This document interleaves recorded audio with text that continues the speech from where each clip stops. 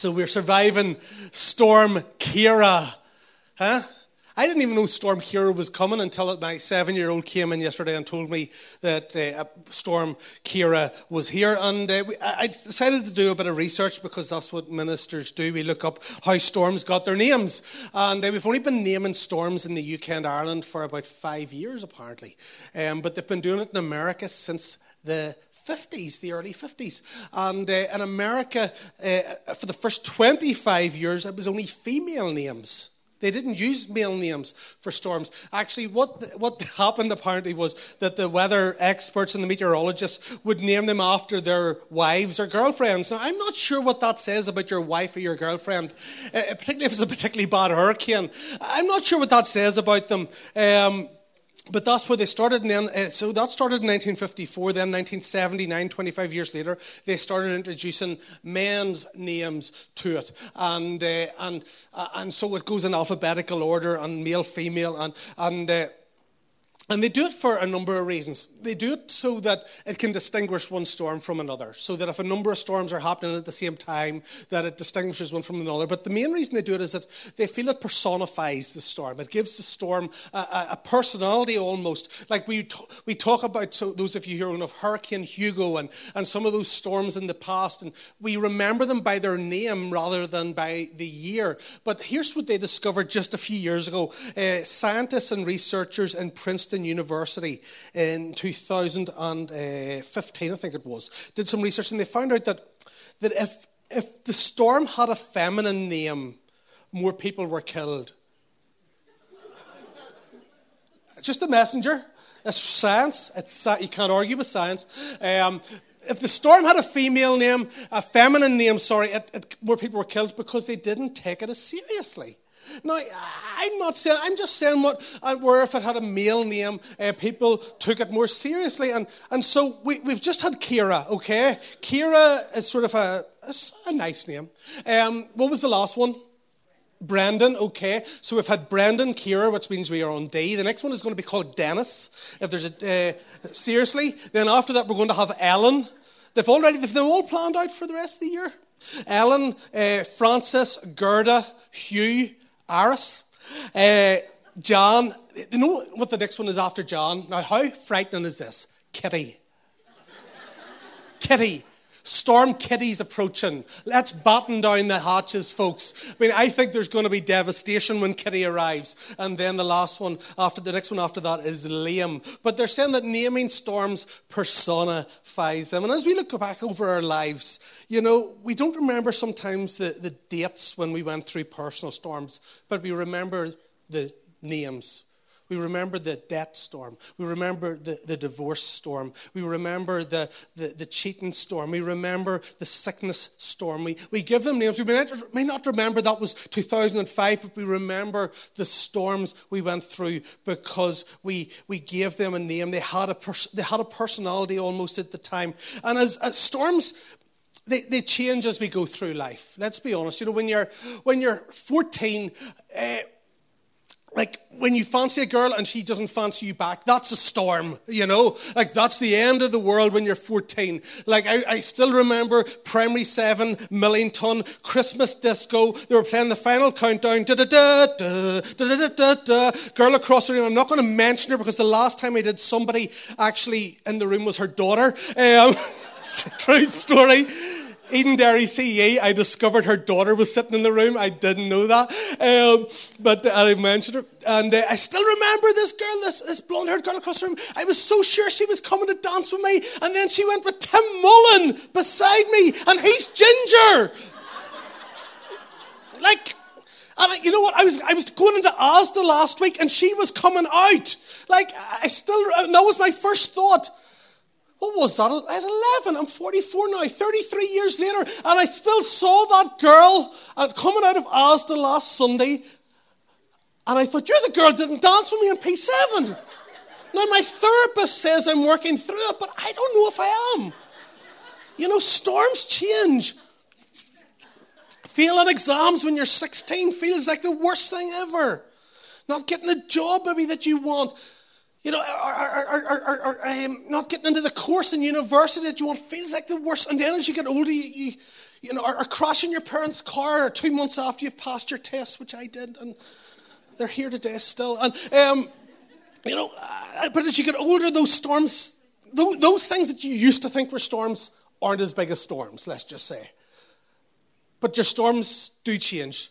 Like the loss of a loved one, a bereavement, a divorce, a diagnosis from the doctor. Those become the storms, and those become the things that take on a personality and shape us and affect us. So the storms that you face change. You will go through storms. That's inevitable. It's just the storms that you go through do change. Storms are part of life. We don't look for storms. We don't chase storms. They just show up. And actually, this isn't the first storm the disciples have been through. This is the second one that we read about in a few chapters. Remember, the first one was the one they're on the boat and Jesus is sleeping and they're waking him up. This is a different storm. And my point is simply this. Sometimes storms come together. Now, we don't know the time lapse between them. In Mark's Gospel, one's in Mark 4 and one's in Mark 6, so it seems like they're pretty close together. We don't know. But sometimes storms seem to come one after the other, don't they? Sometimes you go through a period of relative calm and then you suddenly get battered. And it's one bereavement, and then somebody else in your family dies, and then somebody, or you get one bill, and then another bill comes in, or just one relationship breaks up, and something else happens, and something else happens in your job, and it just feels like you're being battered by storm after storm after storm. Storms happen. We don't always get to prepare for them. In fact, very rarely, but we can be equipped to face them. Let's look at verses 22 to 23 in Matthew 14. Immediately, Jesus made the disciples get into the boat and go on ahead of him to the other side while he dismissed the crowd. After he had dismissed them, he went up on a mountainside by himself to pray. Here's the context in Matthew 14. At the start of Matthew 14, Jesus hears that his crazy cousin John the Baptist has been killed.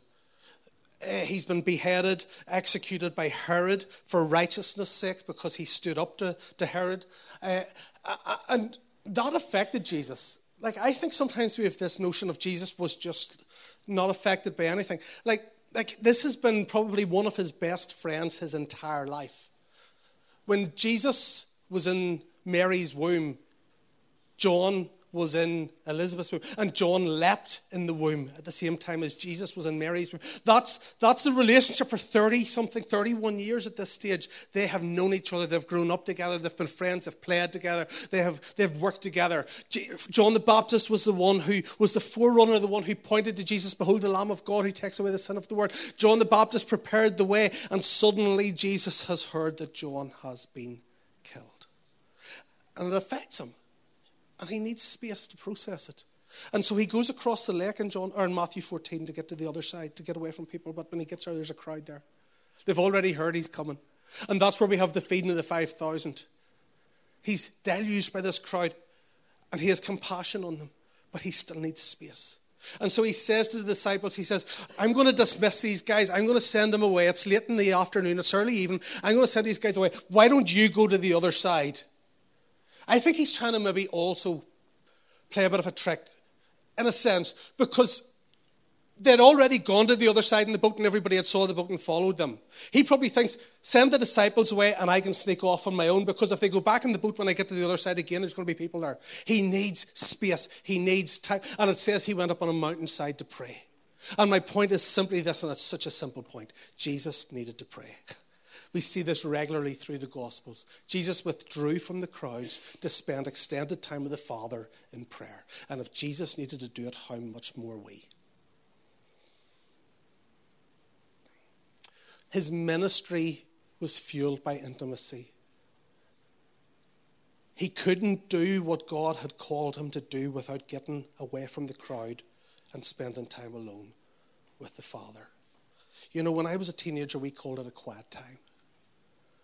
I love how I love that we can pray anywhere. You can pray when you're driving. You can pray when you're walking, running, whatever. But there is something about having a time and a place where you go and close the door and get on your face and pray. And I am so thankful for a girl called Linda McCartney, whose dad is a Church of Ireland minister, who, when I became a Christian at 14, she got me daily Bible reading notes, Every Day with Jesus for New Christians. And that got me into a habit during my teenage years. Every day I would go into my bedroom for 30 minutes. I would read the Bible notes, read my Bible, and pray.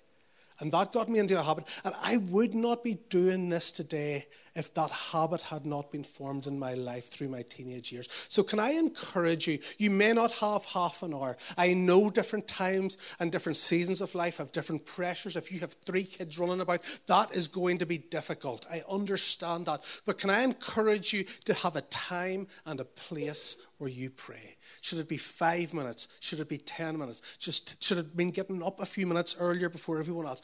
Please find a time and a place. There is nothing more crucial for your spiritual life than spending time alone with God. If Jesus had to do it, so do we. And so Jesus goes and he's trying to make some sense of it all, of some sense of his loss, and he retreats to hear the Father's voice and to be in the Father's presence. And look at verses 23 and 24. Later that night, he was alone, and the boat was already a considerable distance from land, buffeted by the waves because the wind was against it. It's later that night, the disciples are out on the lake. And Mark's gospel tells us they're in the middle of the lake. The lake is 8 miles across. They're 3, 4, 5 miles. They're somewhere in the middle of the lake. The middle's a hard place to be. You're in the middle when you can't go back because it's too hard to go back, but you can't go forward. The middle is a difficult place. The middle is the place where you want to give up. If you've ever been on a diet, maybe that's your New Year's resolution, you want to lose 20 pounds. The first 5 pounds is fun. The last 5 pounds is fun. The middle 10 pounds, you want to eat everything you see. I wrote a book last year, not the Tension of Transition. I wrote another one in 100 days. For some insane reason, I decided I was going to write a chapter a day for 100 days, like a devotional thing. By day 27, I had lost the will to live. But in the middle. But once I got to day 80, I could see the end. The middle is the bit we want to give up. The middle is the tough bit. When you're a newlywed, it's class. See, when you've been married 15, 20 years, it's still great. It's just different. You're in the middle. You're in the middle. I'm middle-aged now. It's fine. But it's different than being 22. It's different than being 15. And it's probably going to be different than being 65. I'm in the middle. I'm in the middle of the middle is where you can't go back, but you're not sure what's ahead. And so you've just got to make slow progress. You've got to keep going forward. And the disciples are in the middle, but you know what? Slow progress is still progress. Slow progress is still progress. You see, they've been in the boat, and we'll see in a minute, they've been in the boat for about 6, 7, 8 hours, and they've gone 3, 4, 5 miles. That's slow. You can walk 3 miles in an hour at a steady pace, okay? They have gone 3, 4, 5 miles in 6, 7, 8 hours on a boat. That is slow progress, but you know what? Slow progress is still progress. And some of you are trying to overcome things. Some of you are trying to move forward in your life. Some of you are trying to overcome addictions and habits, and you're making very slow progress, and it feels like the wind is against you. And can I say to you, keep going, because slow progress is still progress. It says they're being buffeted by the wind. That word buffeted by the wind and the waves, it literally means tormented. There's a few things I want us to see here. The first thing is this: why are they in a storm? They're in a storm because they're obeying Jesus. They're doing what Jesus commanded them to go to the other side. That's how strong the word was. Go to the other side. Jesus commanded them, and yet following Jesus' command, they ended up in a storm. Now, I can understand Jonah ending up in a storm. You remember Jonah? Jonah disobeys God. God says, go to Nineveh. Jonah says no. He ends up in a storm. They throw him overboard. I can understand that when you disobey God, I can understand you going into a storm. But what happens when you do everything right? What happens when you've said yes, but you still end up in a storm? What happens when you've tried to be the best wife you can be, but you still end up in a storm? What happens when you're the most hard-working employee you can be, but you still get fired? What happens when you're the most faithful Christian you can be, but things still go wrong? What happens when you're the the best husband you can be, but you find out your wife has been cheating on you. I can understand if you do bad. You see, I was kind of always taught this notion that if you do good things and if you obey God, everything works out okay. Like, I was taught things like this: there's no safer place in life than in the center of God's will. And in one sense, that's true. It's better than being out of the center of God's will. But in another sense, Jesus never, ever promised us that being in his will would keep us from storms. Ever. Ever. There's this notion in Christianity today, this Christianity light we've got, that if you follow Jesus, you're going to be wealthy and everything's going to be great. And can I say to you, if you follow Jesus, you'll end up in a storm. And if you don't follow Jesus, you'll end up in a storm. Just one of them you'll have Jesus with you and one of them you won't. Storms just happen. You don't go looking for them, you just have to live. And storms happen. And they're doing the right thing, but they've ended up somewhere they don't want to be. And simply, obedience to Jesus has led them into a storm. And he didn't even warn them. He didn't even tell them in advance. But here's the thing. The presence of a storm doesn't mean the absence of God. You see, sometimes when I end up in a storm, I think God must be absent. I think God must have abandoned me. And here's the other thing, the presence of a storm doesn't mean you've done anything wrong. Because sometimes I end up in a storm and I start getting all introspective and confessing every sin I've committed and some I haven't even committed just in case. Thinking that I have done something wrong to end up in a storm. Sometimes you can do everything right, but still end up in a storm. And here's the thing, where's Jesus? Jesus isn't with them this time. Jesus is up on a mountainside praying. But if you've ever been to Israel, and if my wife and son were here, they'd be rolling their eyes. Because I always am talking about Israel. You know I'm going back this year, yeah? But if you're ever there, you can see the lake and you can see the mountain. And the entire time they were in the boat, they couldn't see Jesus, but Jesus could see them. They were trying to push this way, and the wind was against them, because I always thought that if you were doing God's will, the wind would be for you. But the wind was against them. Just because the wind's against you doesn't mean you're not doing God's will. But they couldn't see Jesus, but Jesus could always see them. He could always see where they were, even when they couldn't see him. Look at verse 25. Shortly before dawn, Jesus went out to them, walking on the lake. Shortly before dawn, another gospel again tells us it was the fourth watch of the night. It was probably 4 o'clock, 5 o'clock in the morning. Here's the thing. When did they go into the boat? 6 o'clock, 7 o'clock, 8 o'clock the night before at the latest. They have been in this storm for about 8 or 9 hours. And Jesus has done nothing yet. They have been straining against the wind and the waves for 8 or 9 hours, and Jesus has done nothing. And I'm sure they thought that Jesus had abandoned them. And isn't that the great question that we have as Christians? And hasn't that been the cry of the saints through the centuries? How long, O Lord, how long? Like, I find myself just going sometimes, God, have you forgotten about me? God, I've been wrestling with this. God, I've been trying to do this. God, I want this to be better, and nothing seems to be happening.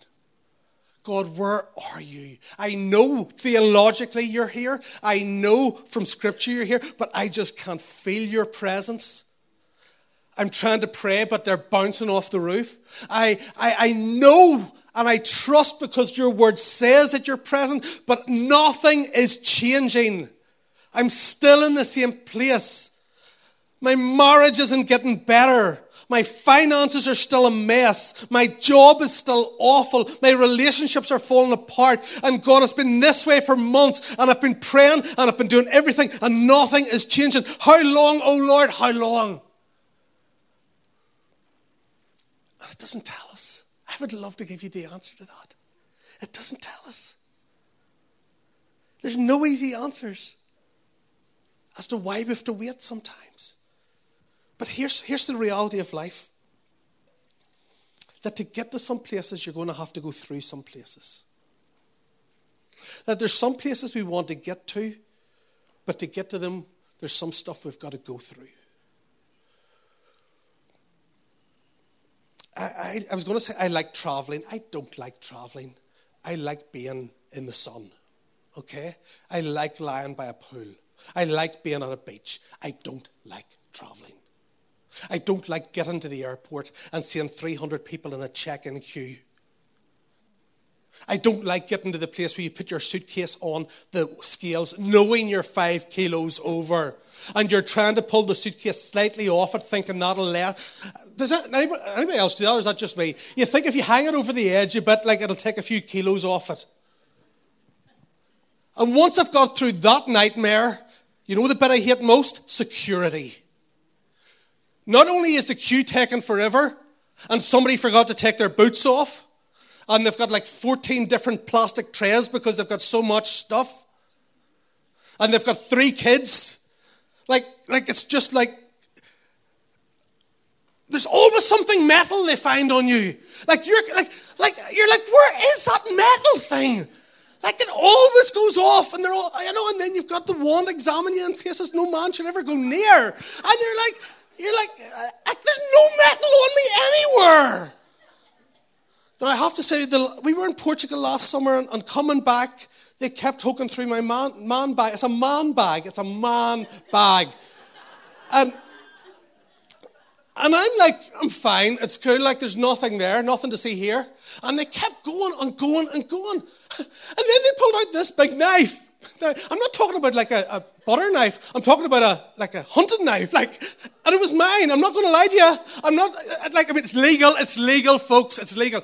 Now, if we could have guns here, I would buy one, okay? Getting that out of the way. We can't have guns, so I've got a knife, okay? No, here's what it's really for before you leave, okay?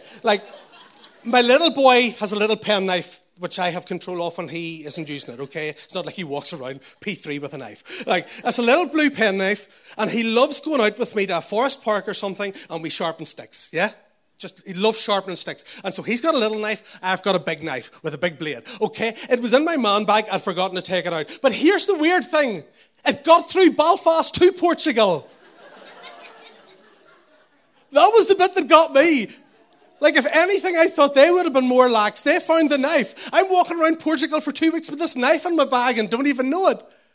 But I don't like traveling. I don't like airports. They lose your luggage. Your flight's delayed. Or the worst bit is that you get on the flight and you're sitting there and then they tell you it's delayed. You ever had that? You could have told me 5 minutes ago when I was back in there. At least I could have, just went to the shop. I'm on the plane and I'm sitting here now for 2 hours. I don't like traveling, but I like getting to the destination.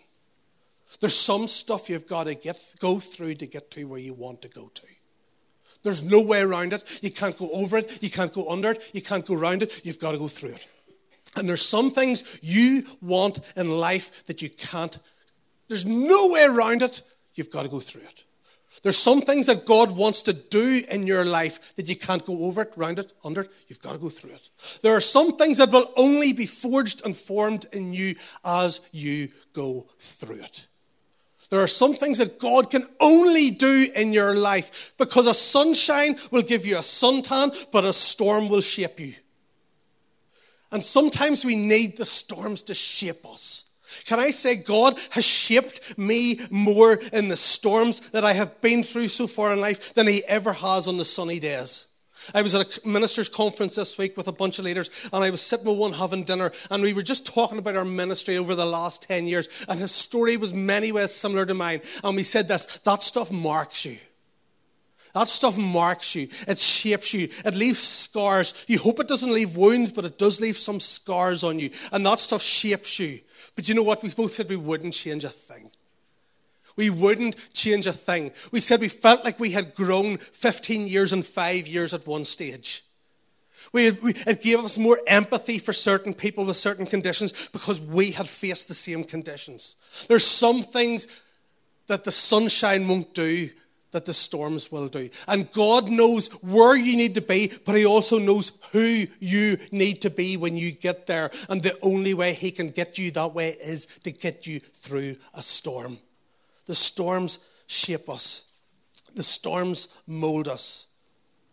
The storms give us experience. You see, this is a storm, the second storm they've been through. They don't cry out yet. In the first storm, they cried out in the storm. This one, we don't see them crying out yet until Jesus arrives in the water, which we'll get to in a minute, spoiler alert. But they don't cry out yet. Why? Because they've already been through a storm. There's something about experience that enables you to face the next storm differently. Some of you know what I'm talking about. There's some things that only storms can teach you. And when you face the next storm, you face it differently than you faced the last one. Like things I used to stress and panic about and stay awake at night 5 years ago, I don't stay awake anymore. I sleep soundly. Why? Because I've been through that storm. Some of the things I used to jump into and try and fix immediately, I just step back and go, let's just give it a week or two and see what happens. Why? Because I've been through that storm before.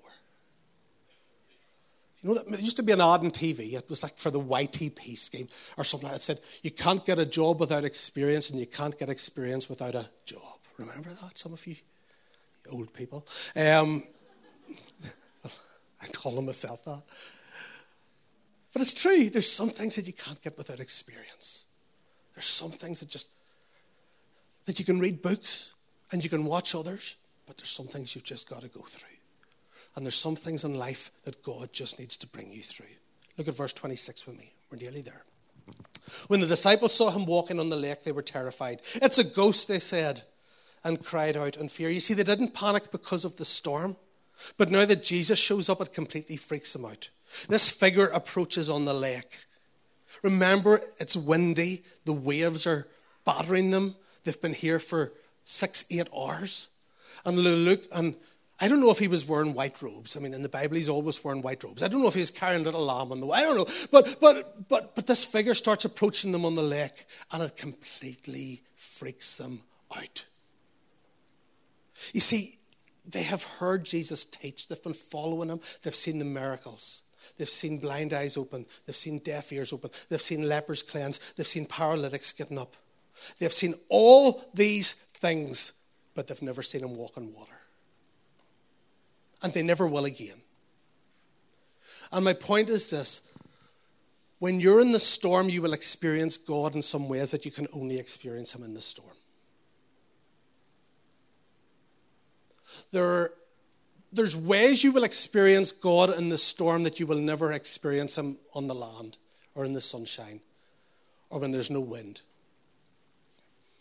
And those of you who have been through real stuff, like real heartache, like real brokenness, like real betrayal, you will know that you will experience God in those deep valleys more than you will ever experience him on the mountaintop. There's the God of Christian conferences, and then there's the God who meets you in the valley. And it's the same God, but he meets you in a different way.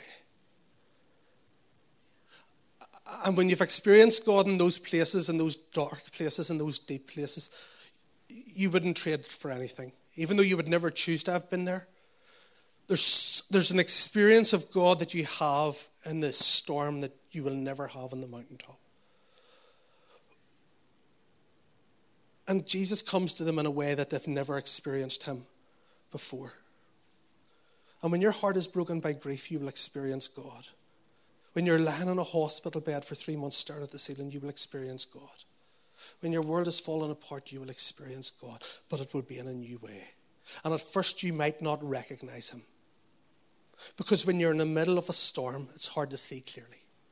When you're in the middle of a storm, it's hard to get perspective. When you're in the middle of a storm, all you can see is fear. I mean, they were just with him. It wasn't like they hadn't seen him in 2 years. They were just with him hours before this. It's the same guy, but in the storm, they don't recognize him.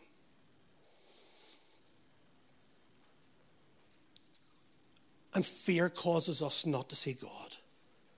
And storms cause us to doubt God's presence. And it makes everything worse than it otherwise is. And it causes everything to seem bigger and more overwhelming than it should be. This is one coming to rescue them. This is one coming to help them, but they think it's one coming to harm them.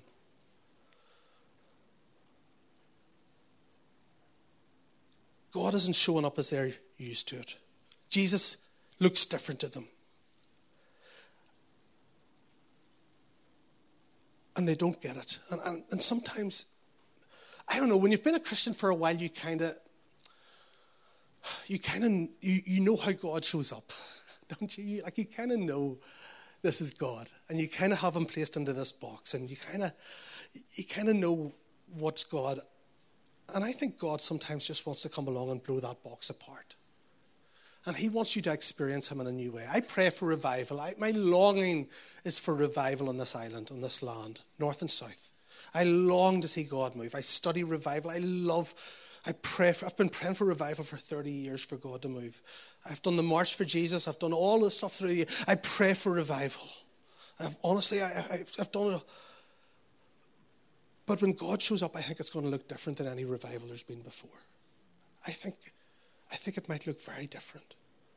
And I think it might start somewhere that we don't expect. Like, imagine if God moves in Ireland, but he starts with the Presbyterians or the Baptists.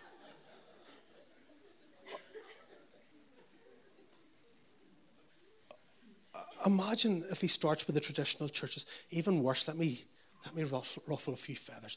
Imagine if God moves in Ireland and he starts in the Roman Catholic Church. Huh? Bring it on, amen. But for some of us, we'll go, that's not God. Because if he was going to start moving, he'd start in Hope. Because we're the chosen ones. What if God moves somewhere else?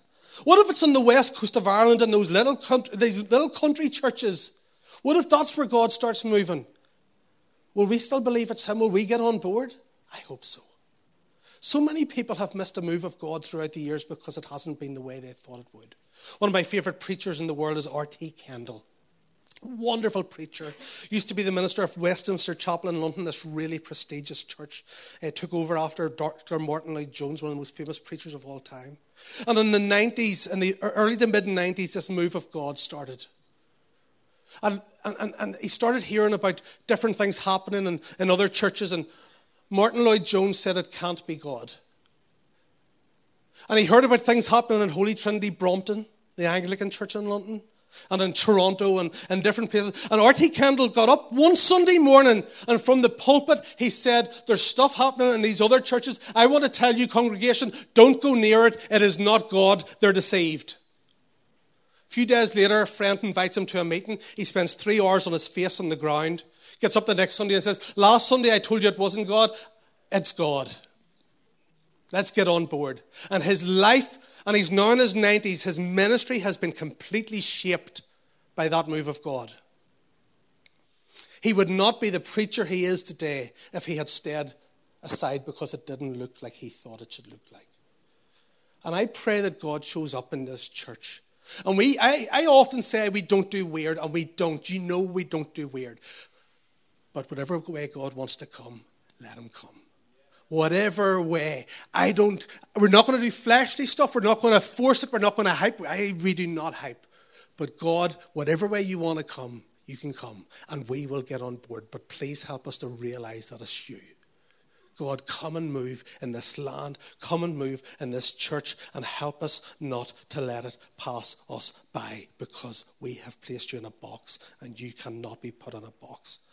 Look at verse 27. But Jesus immediately said to them, take courage. It is I. Don't be afraid. Take courage. Why? It is I. Don't be afraid. Notice that he doesn't immediately calm the storm. The presence of Jesus doesn't mean the storm disappears. You see, I said earlier that being in a storm doesn't mean the absence of God, but the presence of God doesn't mean the absence of a storm. Even when God shows up, you can still be in the storm. But he brings his presence and he speaks his peace to the disciples in the middle of the storm. You see, you can still be getting battered by the storm, but know that God is with you. Why did Jesus walk on water? That's the question I ask here. Have you ever asked yourself that? Why did he do that? I mean, the last storm, he spoke to the wind and waves, peace be still. Could he not have done that from the shore? Peace be still, and then walked around and met them at the other side? He could have done that. Why did Jesus walk on water? Have you ever tried it? It doesn't work. I tried getting on my son's hoverboard yesterday and nearly broke my neck. There was nearly going to have to be one of you preaching this morning. I literally nearly broke my neck. Like, it's not easy to balance, okay? Why did Jesus walk on water? Was he showing off? I don't think so. Why was Jesus walking on water? Jesus walked on water, I believe, to demonstrate that he is Lord over everything. Jesus walked on water to show that the storms that are over our heads are under his feet. Jesus walked on water to show us that the things that overwhelm us are beneath him. Jesus walked on water to show that the things that we fear the most, he has already overcome. Every storm, every trial, every sickness, every adversity, every adversary, every obstacle, every opposition, every demon, and every disease, Jesus has walked on top of it, and he has overcome. It's under his feet. He's Lord of all, and everything is in submission to him. That is why he walked on water. Everything is under his feet. There is nothing that you will face that is not under his feet. It might feel like it's overwhelming you. It's under his feet. When he rose from the dead, everything is in submission to him. He's at the right hand of the Father, and there is nothing you will face that he is not Lord over. He created the wind and the waves. He is Lord of the wind and waves, and he was showing his disciples that the nature and the wind and the waves and the storms and the sea, it is all in submission to his lordship. Everything is in submission to him. There's nothing that you will ever face that he has not overcome. Verse 28, Lord, if it's you, Peter replied, tell me to come to you in the water. Come, he said. I love Peter. All the other disciples, the other 11, all they wanted to do was get out of the storm. Not Peter. Peter wants to get into the storm. Like, I love Peter. He's this dichotomy. He's this contradiction in one person, isn't he? Like, he's so passionate. He says the right thing. You know, in Matthew 16, you're the Christ, the Son of the living God. And Jesus says, and you're Peter, and on this rock I will build my church. And 2 minutes later, Jesus is saying to him, get behind me, Satan. Because he said something really stupid. He says, Jesus, these other guys might all betray you, but not me. I'm Peter. I'm Rocky. And the wee girl in the courtyard, he with curses and oaths, he says, I don't know that guy. I don't know that guy. He spends 3 years walking with the Prince of Peace. And they come to arrest Jesus in the garden. And what does he do? He chops off somebody's ear.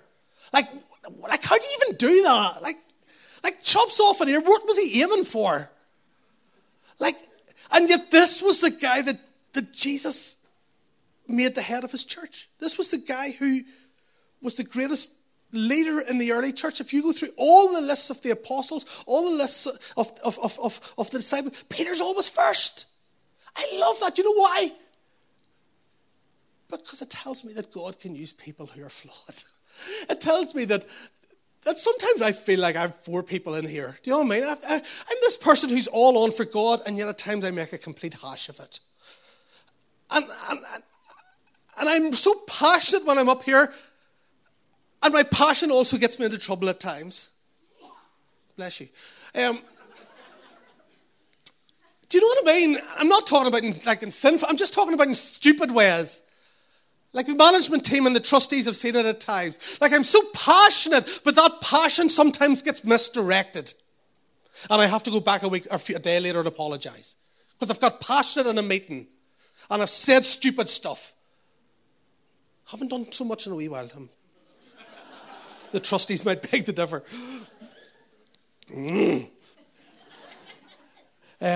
But you know what? Here's the thing, and I told them this last year actually at a meeting. I said, I could get rid of all the passion that causes me to say stupid stuff in these meetings at times, which I haven't done in a wee while. But if I were to tone that down, I would have to tone this down. And I don't want to do that. And I want to say the same to you, that there's bits of your personality that you maybe don't like. There's bits of your personality that you'd like to change. And yes, we don't want to have sinful stuff in our lives. But if you were to tone that down too much, you'd no longer be you. And God loves you the way you are. He loves your personality. Yes, get some of the sinful rough edges off. I'm all on for that. Sanctify those things. But don't tone yourself down to the point where you're just like bland and beige. Be you. Be the best, passionate for God you. But be you. God doesn't just want a voice. He wants your voice. He made you the way you are. And that's what I love about Peter. Even with his personality, God was able to use him. And he stepped out of the boat with just one word. He says, if it's you, let me come. And Jesus just gives him one word. Come. Come. Just one word. Come. See, Peter had this crazy notion that if this was really Jesus, then nothing was impossible. Imagine having a notion like that. That if this is really Jesus, nothing's impossible. And he says, if it's really you, give me a word. And Jesus says, come. Then Peter, verse 29, got down from the boat, walked on the water, and came towards Jesus. But when he saw the wind, he was afraid, and beginning to sink, cried out, Lord, save me. Immediately Jesus reached out his hand and caught him. You have little faith. Why did you doubt? I wonder what that moment was like when he got down off the boat. Like, can you imagine? He climbs down off the side. He's holding on with both hands, and then he lets go with one hand. And all the disciples, some of them are going, do it, and some of them are going, don't do it. And then he lets go with the other hand. What was that feeling like? Can you imagine what that was like in those moments? And it says he walked towards Jesus. He actually took steps on the water. But here's the thing. Then it says he saw the wind and the waves and began to sink. The wind and the waves have been there for 8 hours. There was nothing new about the wind and the waves. You see, here's what I have come to the conclusion. That Peter wasn't walking on water. He was walking on the word. Come, that Jesus had given him. He was walking on that one word, come. And while he was standing on the word, he was fine. But once he allowed what was going on around him to become his focus, he started to sink. And when you are out there in the world, there's a lot of stuff swirling around you. And you can stand on the word of God. And if you stand on the word of God, you can keep walking forward. But if you start getting consumed with all the stuff going on around you, all the voices, all the pressure, all the stuff that's telling you to believe this and think this and this is, and all the stuff our culture's telling us is normal, and you'll start to sink. But if you stay standing on the word of God, if you stay standing on the word of God, stay standing on the word of God. Yes, that stuff can go on around you. Stay walking in the word of God. Stay walking in the word of God. Let that stuff go on around you. Just let it swirl. It doesn't matter. Stand walking in the word of God. I'm standing on the word. You can keep going forward.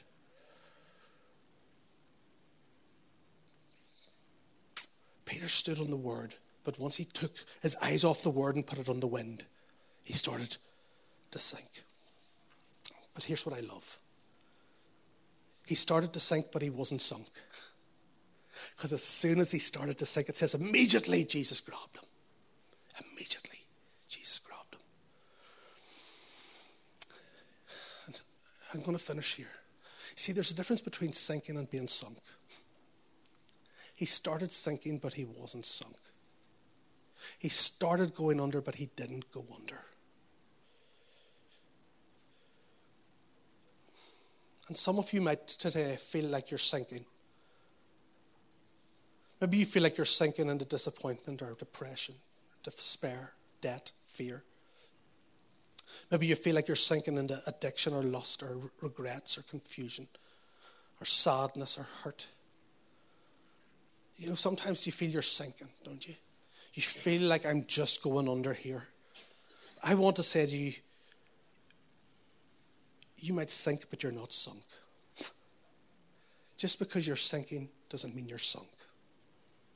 Because there's always a hand there. There's always a hand there. There's always a hand. It says immediately, as soon as he cried out to Jesus, immediately Jesus grabbed him. And I wonder how they got back to the boat. Here's what I think happened. Because remember, the boat's over here, they're over here. I think just Jesus put his arm around him and walked back with him. I think Jesus just walked. I don't think he carried him. I just think he supported him. And I want to say to you, some of you today might feel like you're sinking, but that doesn't mean you're sunk. There will always be things in life that will knock you. You will slip, you will trip, you will fall, but you don't have to be sunk. I was reminded of a story this week of a friend of mine. I haven't thought about this story in 10 years. A story of a friend of mine called Emma. Emma and I knew each other from university days. And she was on fire for God. And her desire was to serve God with her whole life. Her dad was a Presbyterian minister, a well-known minister. And her desire was to meet a man who wanted to serve God like she did. And just to spend her life serving God. But in her early to mid-20s, Emma met a guy called Rob. And Rob wasn't a Christian. And she fell hard. She fell really hard for this guy. And there was this inner conflict within her because she loved this guy. Like she really fell for him. But she knew in her heart she wanted to serve God with her life, and she knew that he didn't. And this went on and in the end, she had to get away, and she actually went to Australia. I mean, if somebody goes to Australia to get away from you, you know what I mean? They want to get away from you. But this was the only way she thought she knew as long as they were in the same place, she would keep going back to him. So she moves to Australia. But the night before she goes to say farewell to Rob. And their passion gets the better of them. And they end up in a place where they didn't intend to be. She's in Australia 3-4 weeks. Realizes she's pregnant. All alone. Can't tell anyone. What does she do? She feels like she's sinking. I remember her phoning me, telling me she was pregnant. Her dad had just been made moderator of the Presbyterian church. So this had to be kept. So you can imagine the Sunday world would have had a field day with it. You know, moderator's heartache. A few months go by, she still hasn't told anybody. She's sinking. But she's praying and she's crying out. And Rob is a rugby player, and they were on a tour of Australia 3 months into her time there. And so they'd already arranged before she left that he would come and see her when she was in Australia. So Rob comes and sees her, and they sit down, and she says, I have something to tell you. And he says, I have something to tell you. And she says, mine's more important. He says, no, mine's more important. She says, go first. And he says, I've become a Christian. She says, I'm pregnant. He said, yours was more important.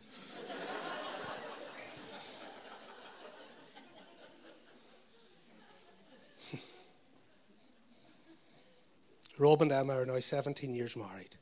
2 lovely kids. And serving the Lord. And like I said, I'd forgotten that story until this week. And I think the whole point of it was this. Just because you're sinking doesn't mean you're sunk. Just because you're sinking, just because it feels like everything is falling apart, it doesn't mean that Jesus can't see you. It doesn't mean he's not there. And it doesn't mean he isn't coming towards you. But it's really hard to see when you're in the storm. And I just want to speak comfort to you. I want to speak hope to you. That no matter where you're finding yourself or where you will find yourself, it may feel like you're completely overwhelmed. But he sees you, he knows you, he loves you. And just because you're sinking, he will not let you sink completely. Just call on him and he'll reach out his hand. Let's pray together.